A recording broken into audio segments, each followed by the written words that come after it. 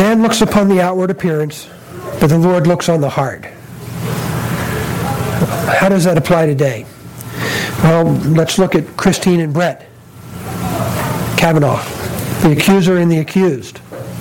What is the truth of that? I have no idea. Which one of them is telling the truth? I have no idea. I cannot see into their heart. So I don't know. God knows. Where else do we apply that today, that God looks on the heart, but we can't look on the heart? Let's look at our communion practice, the Lord's Supper. We don't practice open communion. Open communion is where everybody can come and take communion regardless of whether they know the Lord. We don't practice closed communion, which limits it only to members of the church, covenant members. We practice kind of a mix somewhere in between. We allow people to come to take communion if they have Jesus Christ as their Savior and if they've been baptized by immersion, by being dunked. Now, do we have people coming up and taking communion that don't know the Lord? I don't know. I can't see into their hearts. God can. The same is true of baptism. What do we say when we dunk people? We say it's an outward sign of an inward condition. Do we have people get baptized who don't know the Lord? Hopefully not here. But I guarantee you, of all the baptisms in the world, a whole bunch of them are people who really don't know the Lord, and they're getting baptized for a different reason. We visited a friend down in Alabama who said his pastor had run for, was it sheriff? He'd run for office somewhere down there, but he'd lost. And the reason is because he didn't belong to the right church. Because down in Alabama, Mississippi, and the Bible Belt, if you're not a member of the right church, you don't have the right social connections to get elected. How many people in the Bible Belt are members of their church so that they can have the right connections? I don't know. I can't see into their heart. God can. So since we're looking today actually at 1 Samuel 16, which is the anointing of David, this is when David is identified by Samuel to be the next king. And we're going to figure out what this has to do with heart issues. So 1 Samuel 16, beginning in verse 1, if you have your, well, we call them pew Bibles. Are they really seat Bibles? Because we really don't have pews, so I guess they're seat Bibles. That's page 238 of your seat Bibles. Most of you probably have a Bible app on your phone. So feel free to use your Bible off of that. We also are going to put it up on the screen. So please stand with me in honor of God's Word as we read 1 Samuel chapter 16, verses 1 to 13.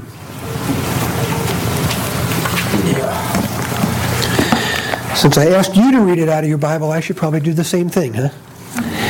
And the Lord said to Samuel, "How long will you grieve over Saul, since I have rejected him from being king over Israel? Fill your horn with oil and go. I will send you to Jesse the Bethlehemite, for I have provided for myself a king among his sons." And Samuel said, "How can I go? If Saul hears it, he will kill me." And the Lord said, "Take a heifer with you and say, 'I have come to sacrifice to the Lord.' And invite Jesse to the sacrifice, and I will show you what you should do. And you shall anoint for me whom I declare to you." Samuel did what the Lord commanded and came to Bethlehem.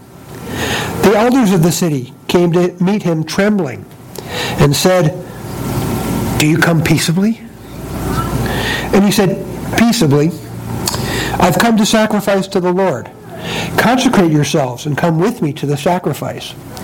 And he consecrated Jesse and his sons and invited them to the sacrifice. When they came, he looked on Eliab and thought, "Surely the Lord's anointed is before me." But the Lord said to Samuel, "Do not look on his appearance or on the height of his stature, because I have rejected him. For the Lord sees not as man sees. Man looks on the outward appearance, but the Lord looks on the heart." Then Jesse called Abinadab and made him pass before Samuel. And he said, "Neither has the Lord chosen this one." And Jesse made Shammah pass by. He said, neither has the Lord chosen this one. And Jesse made 7 of his sons pass before Samuel. And Samuel said to Jesse, the Lord has not chosen these. And he said, there remains the youngest, but behold, he is keeping the sheep. And Samuel said to Jesse, send and get him, for we will not sit down until he comes here. And he sent and brought him in. Now he was ruddy and had beautiful eyes and was handsome. And the Lord said, arise, anoint him, for this is he. And Samuel took the horn of oil and anointed him in the midst of his brothers. And the Spirit of the Lord rushed upon David from that day forward. And Samuel rose up and went to Ramah. This is the word of the Lord. Please be seated. Or as they say, sit down, y'all. Let's do a little bit of context here. Let's draw the picture of the overall story. Samuel's mother, Hannah, is barren. Can't have kids. God hears her prayer and gives her a kid named Samuel. When Samuel's about 4 years old, Hannah takes him to the temple to dedicate him, which means she gives up the kid to the temple. He lives at the temple from that day forward. He is the last judge of Israel and the first prophet of Israel. The judges generally got Israel out of trouble. They often led the military against the Philistines, who were the oppressors at the time. Samuel, prophet and a priest, he was from the tribe of Levi, so he could be a priest in the temple. And over the years, he has served Israel well. Normally, if you know anything about prophets, they start with, thus saith the Lord. And very rarely do they start with, thus saith the Lord, everything's going to be great. They normally start with, thus saith the Lord, you guys screwed up. And now you're going to have to pay a penalty. So Samuel is not necessarily very well liked. Maybe we can see a little bit of why the elders come to him and say, well, do you come in peace? Because Samuel has a reputation for speaking the word of God. But now Samuel's old. He's had his 2 sons. He appointed them to be judges. I guess he was sort of semi-retired. But his sons don't follow in Samuel's footsteps, and they really don't love the Lord. In fact, it says they turned aside for gain. Now, we don't know if that meant that they actually abused their position as judges and tried to profit from that, or whether they ignored their position as a judge so that they could run a business somewhere. We don't know exactly how that comes out, but it does mean that Samuel's sons were let down. They were not doing the jobs of judges. Meanwhile, the Philistines keep whooping up on Israel. They keep enslaving them. They keep destroying property, things like that. And so the Israelites look around and they go, these 2 kids aren't doing their job. How are we going to get God back on our side? I know. Let's have a king. Because everybody else has a king and it seems to be working okay for them. So Samuel goes to God and God says, okay, I'm going to give him a king. He gives him the king Saul. Saul is anointed. He is really the only physical description we have of Saul is that he's handsome and his head is above everybody else. So he's a tall dude. So God is appointing a tall, good-looking dude for the Israelites to have as king. God is not pleased by this. And you say, well, why not? I mean, everybody else has a king. Well, in effect, Israel is rejecting God as their king. It's not good enough for them to have God in charge. They want to have a man in charge. They think that'll work out better. Samuel anoints Saul. And then in chapter 8 of 1 Samuel, he gives a warning because Saul comes with, has anybody ever given an assignment at work where you felt like you were doomed to fail? We not only want you to organize a crew that's going to do this job, but we want the crew to get along and be friends. Well, they give you that crew, and maybe that crew doesn't have a whole lot of people who are going to be friends. You're destined to fail. Saul was destined to fail. If you look at 1 Samuel 8, verses 10 to 18, Samuel told all the words of the Lord to the people who were asking for a king from him. He said, These will be the ways of the king who will reign over you. He will take your sons and appoint them to his chariots and to be his horsemen and to run before his chariots. And he will appoint for himself commanders of thousands and commanders of 50s, and some to plow his ground and to reap his harvest, and to make his implements of war and the equipment of his chariots. He will take your daughters to be perfumers and cooks and bakers. He will take the best of your fields and vineyards and olive orchards and give them to his servants. He will take the tenth of your grain and of your vineyards and give it to his officers and to his servants. He will take your male servants and female servants and the best of your young men and your donkeys and put them to his work. He will take the tenth of your flocks, and you shall be his slaves. And in that day you will cry to the Lord. You will cry out because of your king, whom you have chosen for yourselves, but the Lord will not answer you in that day. So here's a man anointed as king, but destined to fail. First point of the sermon. Not the main point, but still a point worth listening to. Be careful what you ask for. Israel asked God for a king, and he gave it to them. They did not enjoy it. I've heard it said one of the most dangerous prayers you can pray is, God, teach me patience. Because sometimes you will wake up the next morning imbued with this sudden amount of patience. But more often what happens is God puts you in a situation where you have to practice patience. And sometimes the consequences for failing that can be pretty severe. So be very careful what you ask for. We had a preacher in Maryland, Mark Pett, who preached his last sermon sitting down because he had stage 4 cancer. And he didn't have the strength to stand up and preach. And part of his sermon, during his sermon, he said, I know that I've always prayed to be closer to the Lord. And this has brought me closer to the Lord than I ever dreamed I would be. But I wouldn't wish this pain and suffering on my worst enemy. He thought it was worthwhile drawing closer to the Lord. That didn't mean it was fun. Be careful what you ask for. The Lord just might give it to you.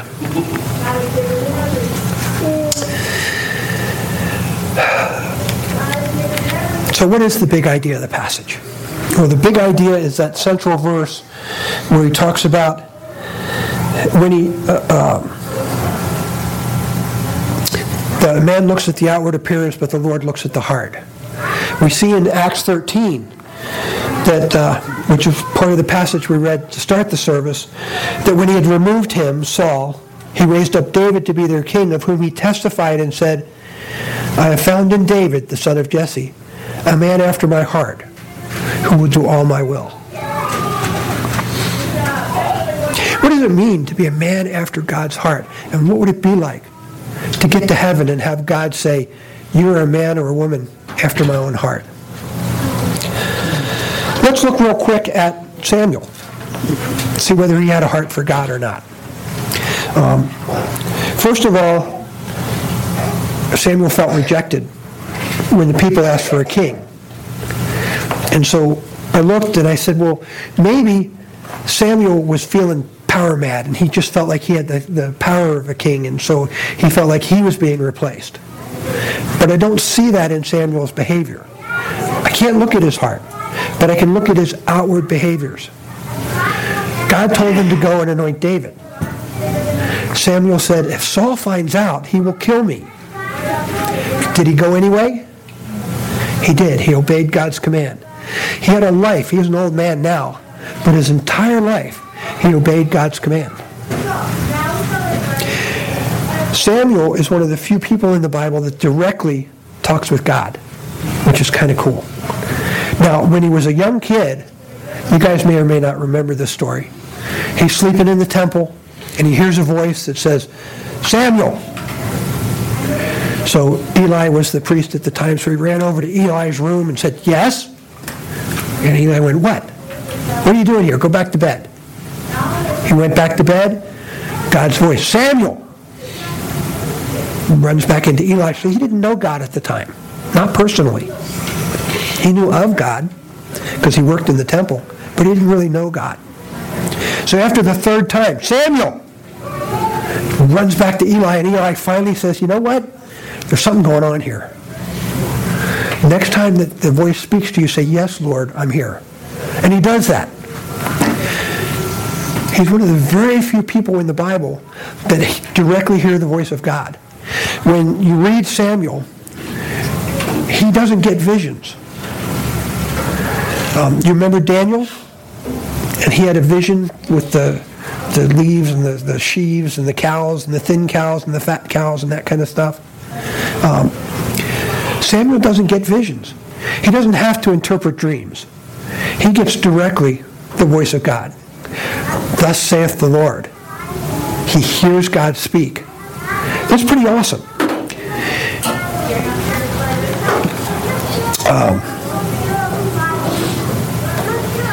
So why was he upset that Israel wanted a king? When looking at it, I think he was upset because he felt like he'd let God down. What? Hadn't he obeyed all the time? Well, he had. But what about his sons? What do we know about his sons? They turned to gain rather than being the judges of Israel. How many of us have kids that we want to grow up with a heart for God? If you have kids, normally you want that. You know what? There's no guarantee. They may grow up godly children. They may grow up and turn from God. I suspect Samuel felt really let down or felt that he had let God down because his sons had turned from him. That's why and God said, no. Samuel, they're not rejecting you, they're rejecting me. They've said they'd rather have a human king than me. So Samuel's heart seems to be a godly heart, and yet God never says of Samuel, he's a man after my own heart. I don't know why. Let's look at the way that David was chosen. So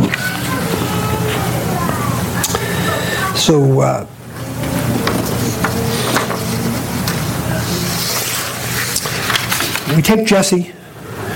Samuel gets to town. The elders come out and go, do you come peaceably? Yeah, peaceably. Was that the truth? Did he come to make an offering to God? Well, he did, but his real purpose was to anoint a king. Why didn't he tell the elders that? Because probably if Saul found out that the elders of the village had supported him, Saul would have killed them. Saul wasn't interested in losing his kingship. Being a king is a pretty good gig, if you can get it.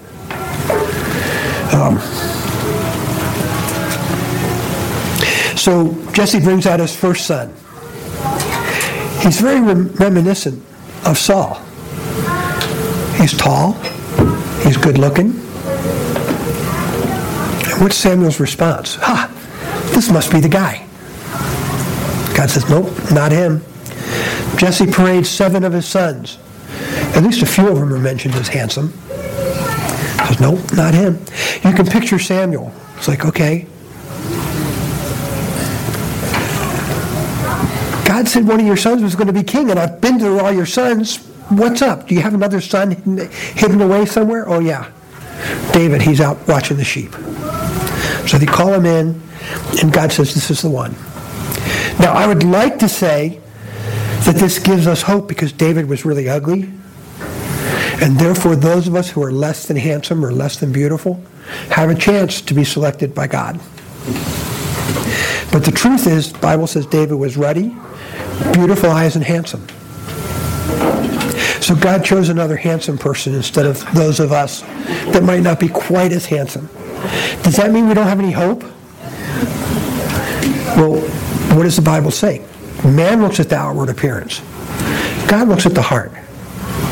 So when God looks at you, it doesn't matter if you're not quite as handsome as the person you're sitting next to. God's looking at your heart, and he wants to see beauty in that heart.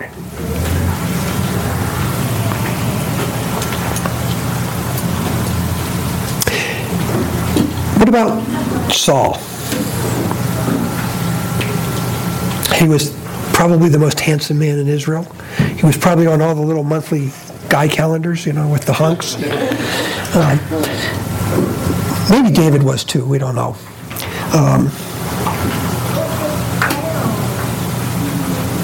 Why did Saul need to be replaced? We said he was destined to fail. Well, what did he do that was wrong?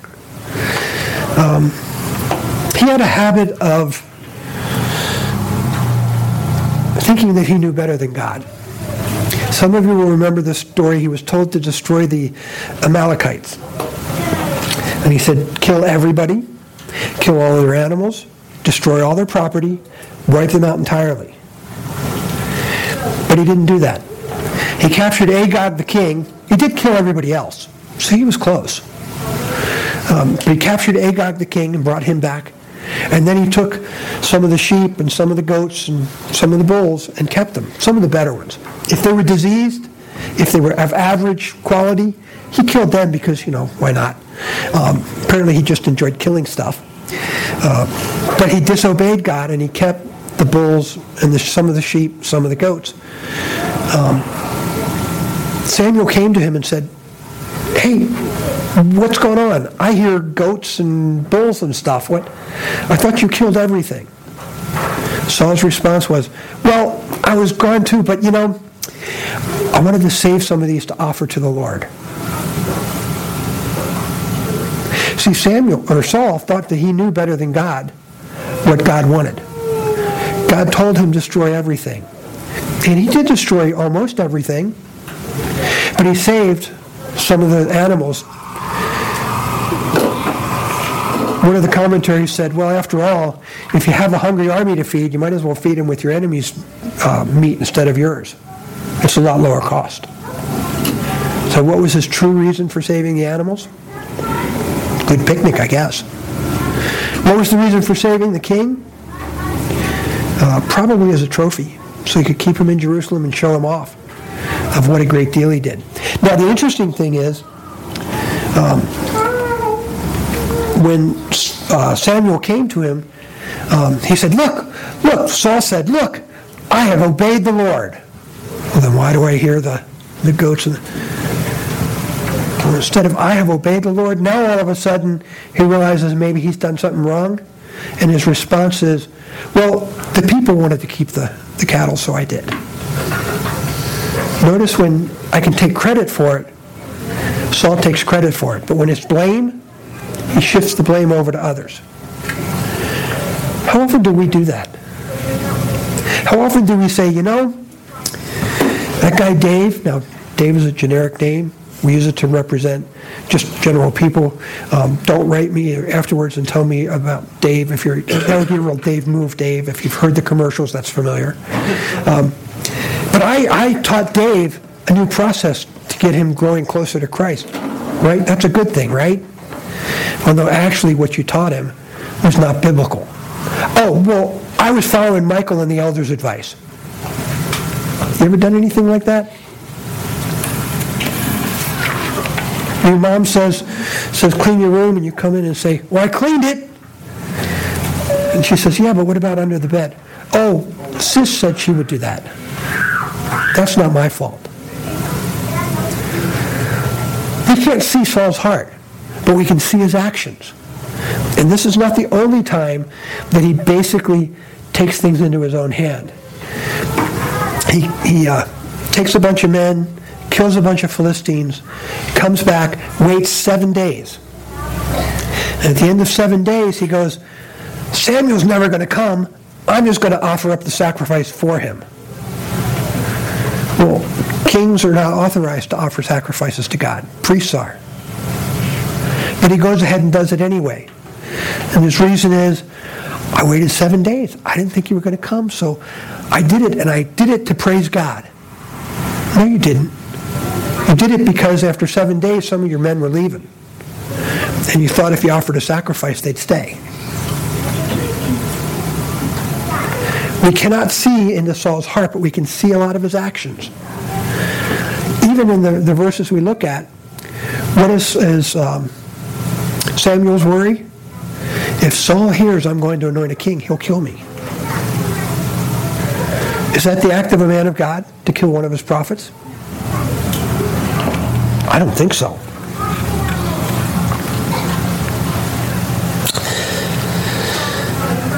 In chapter 15 of 1 Samuel, right before this one, we talk about the Saul's encounter with the Amalekites. And God says this, where Samuel says, "Has the Lord as great delight in burnt offerings and sacrifices as in obeying the voice of the Lord? Behold, to obey is better than sacrifice, and to listen than the fat of rams. For rebellion is as the sin of divination, and presumption is as iniquity and idolatry. Because you have rejected the word of the Lord, he has also rejected you from being king." There you have the reason why Saul would have killed Samuel if he knew what he was doing. God has rejected him. Saul thinks he knows better than God. He gives righteous excuses. How many times have we done that? We read his word, we think we understand something, we don't wait. We think that the building that we've got now was God's timing. And maybe we didn't wait long enough. How will you know that? Well, the way you know that is you get to know God. And you get to know what his will is.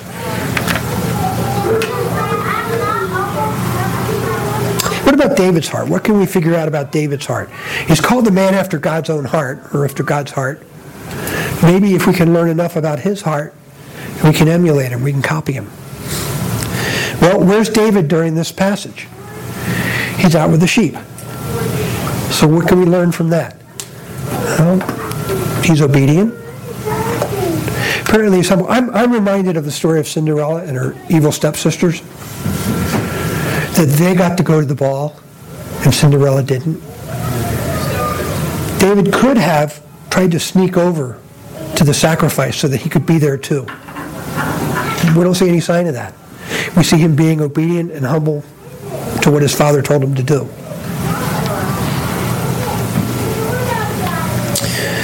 What else do we see David doing? Well, what do we know David for? He wrote the Psalms, right?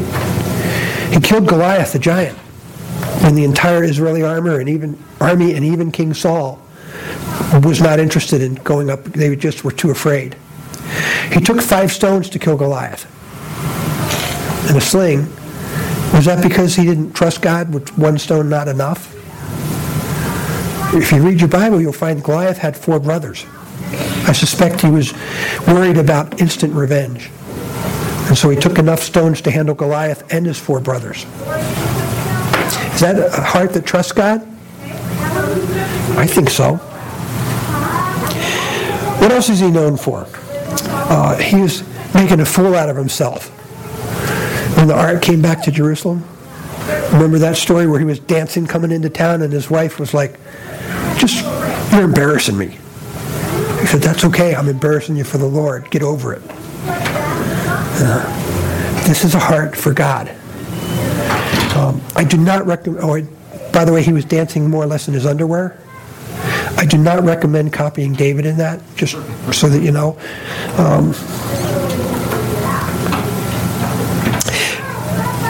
There's another story about David. Now, I would assume once you're anointed to be king, you become king, right? But apparently not. There's a long period of time between the anointing of David and when he actually becomes king. During that time, he is the musician for Saul to calm his anger bouts. During that time, Saul tries to kill him several times. And one of those times, it's kind of a funny story, Saul's out in the wilderness chasing David, and he's got to go. So he goes into this cave and he squats, because that's what you do in those days. And when he comes out, David was in the cave and actually cut a corner of his robe off to show that he could have killed Saul. Well, his men had reminded him that God had said to David, "Behold, I will deliver your enemy into your hands to do with him as you wish." So his men are going, "Man, this is great. You're anointed to be king. Saul's in here in the cave with you, and you've got a knife. And God told you he would deliver your enemy into your hands. You should just kill him. Problem solved. And he doesn't. Why doesn't he? David says, I will not harm the Lord's anointed. He knows that King Saul was anointed by God, and he will not be the vehicle of his death. Is that a heart for God? Maybe we can learn from him that the convenient solution is not always the godly one. Examine what your intent is and make sure that it matches God's will. David was sure that killing Saul was not God's will at that time. And in fact, later on, Saul dies during a battle with the Philistines. So, David doesn't actually have to kill him.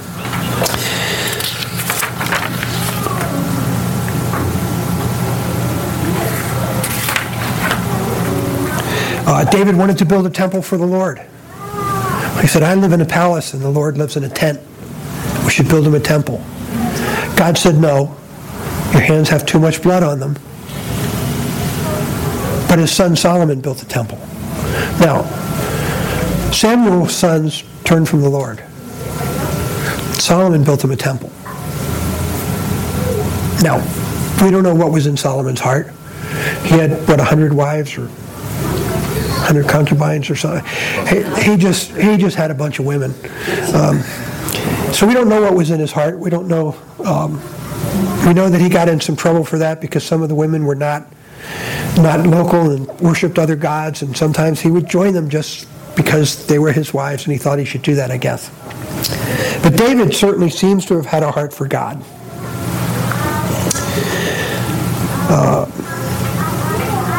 So we look at David and Goliath. We look at not killing Saul. We look at the Psalms that he wrote.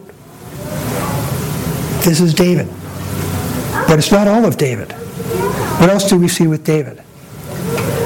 He slept with his best friend's wife. He took his, second best friend, I guess. Jonathan may have been his best friend. But he slept with his general's wife. And when he was found out, he put the general out in front and withdrew the troops and arranged for him to be killed. Is that the heart of God? Doesn't sound like it to me. At one point, he sinned by counting. This thing falls off. He sinned by counting the Israelites, which was something that Saul did regularly, but David wasn't supposed to do. God called him out on it. Now, what is a sign of the heart of God? When he was called out on sleeping with Bathsheba and having a son with her, do you remember what he did? He repented. And God called him out for counting the Israelites, numbering them, taking a census. He repented. And I think that's one of the keys to having the heart of God, is that when you screw up, you got to repent. Repent's not just say, I'm sorry. It's actually change your behavior so it doesn't happen again.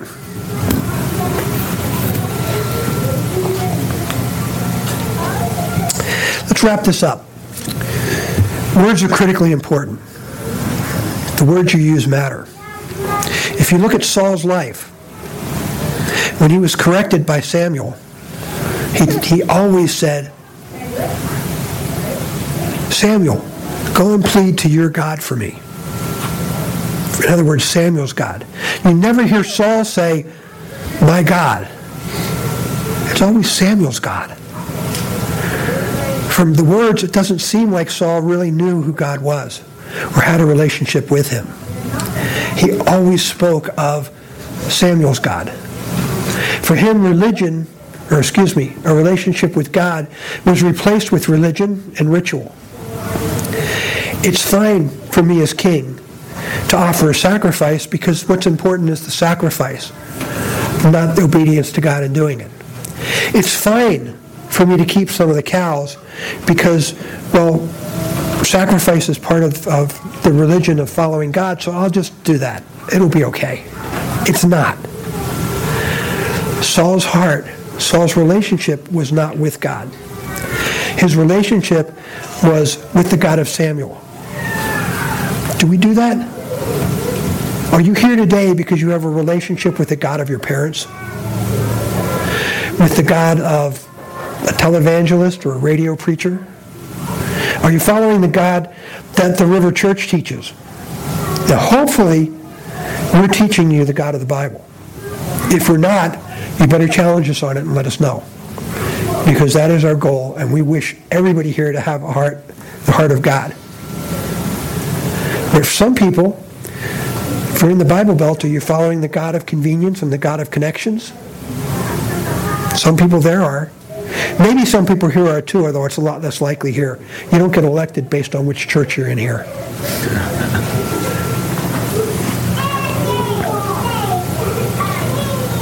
David always spoke of my God, the God of David.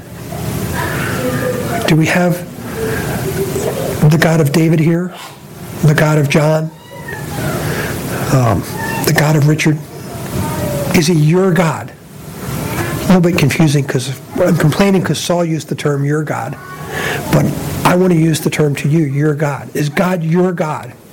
Or is God the God that you learn from somewhere else? Is it God you learn from a book? It's okay if the book is the Bible. You can learn from that book.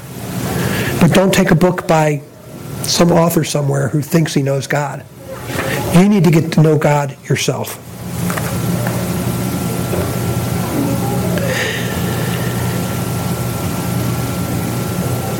David was constantly speaking with God and listening to God. That's why he could write the Psalms. Now, if you look at the Psalms, some of the Psalms are awesome in praising God. The Psalm we read this morning was a psalm of praise. But if you look at the Psalms closely, a lot of them were gripes. God, why do you let evil people prosper? God, why am I surrounded by enemies? Is this sinful to gripe to God? I don't think so. I think David was very honest with God. That when he spoke to God, he spoke his heart. How many of our prayers consist of, God, you're great. Please take care of Aunt Matilda for me. How many times do we gripe to God? We clothe our prayers in this pretty language. God's not interested in pretty language. Pretty language is the outward signs. God is interested in the prayer of your heart. And sometimes the prayer is going to be a shout of pain because God isn't all roses and puppies and unicorns. Sometimes he needs to teach us a lesson, and he'll use pain to do that sometimes. And when he does, it's okay to cry out in pain and say, God, what are you doing to me? Because maybe he'll answer you and then you'll understand. Or maybe he'll just say, hey, hang on a little while. I got this.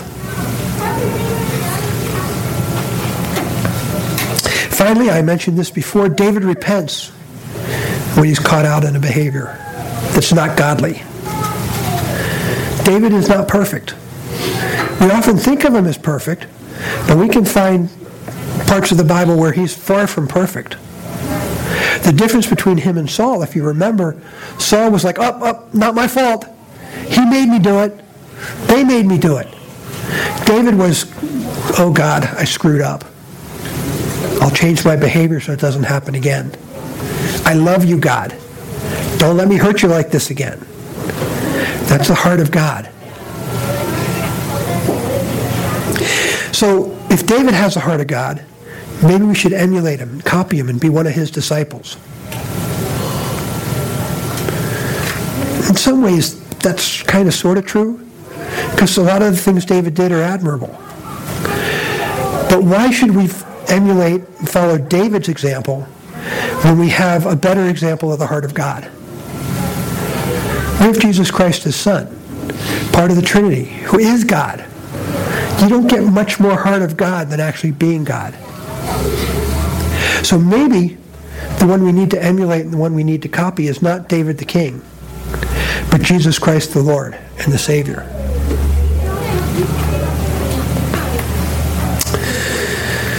So in conclusion, become a disciple of Jesus. That's probably the best way to learn the heart of God. Speak to God continuously and listen continuously. And you will screw up when you do. Change your behavior. You'll never be perfect. But David wasn't perfect, and he was accounted as a man after God's heart. Follow Christ, and you too can be counted as a man after God or a woman after God's heart. So let's pray. Father, we need to follow you and to really just seek after your heart. We need to talk to you. We need to pray in honesty, not just in flowery language. We need to just invite you in and let you change us. Be with us as we go about this week. Help us to stop and think and to listen and to be patient and to wait upon you. We ask this in your name. Amen.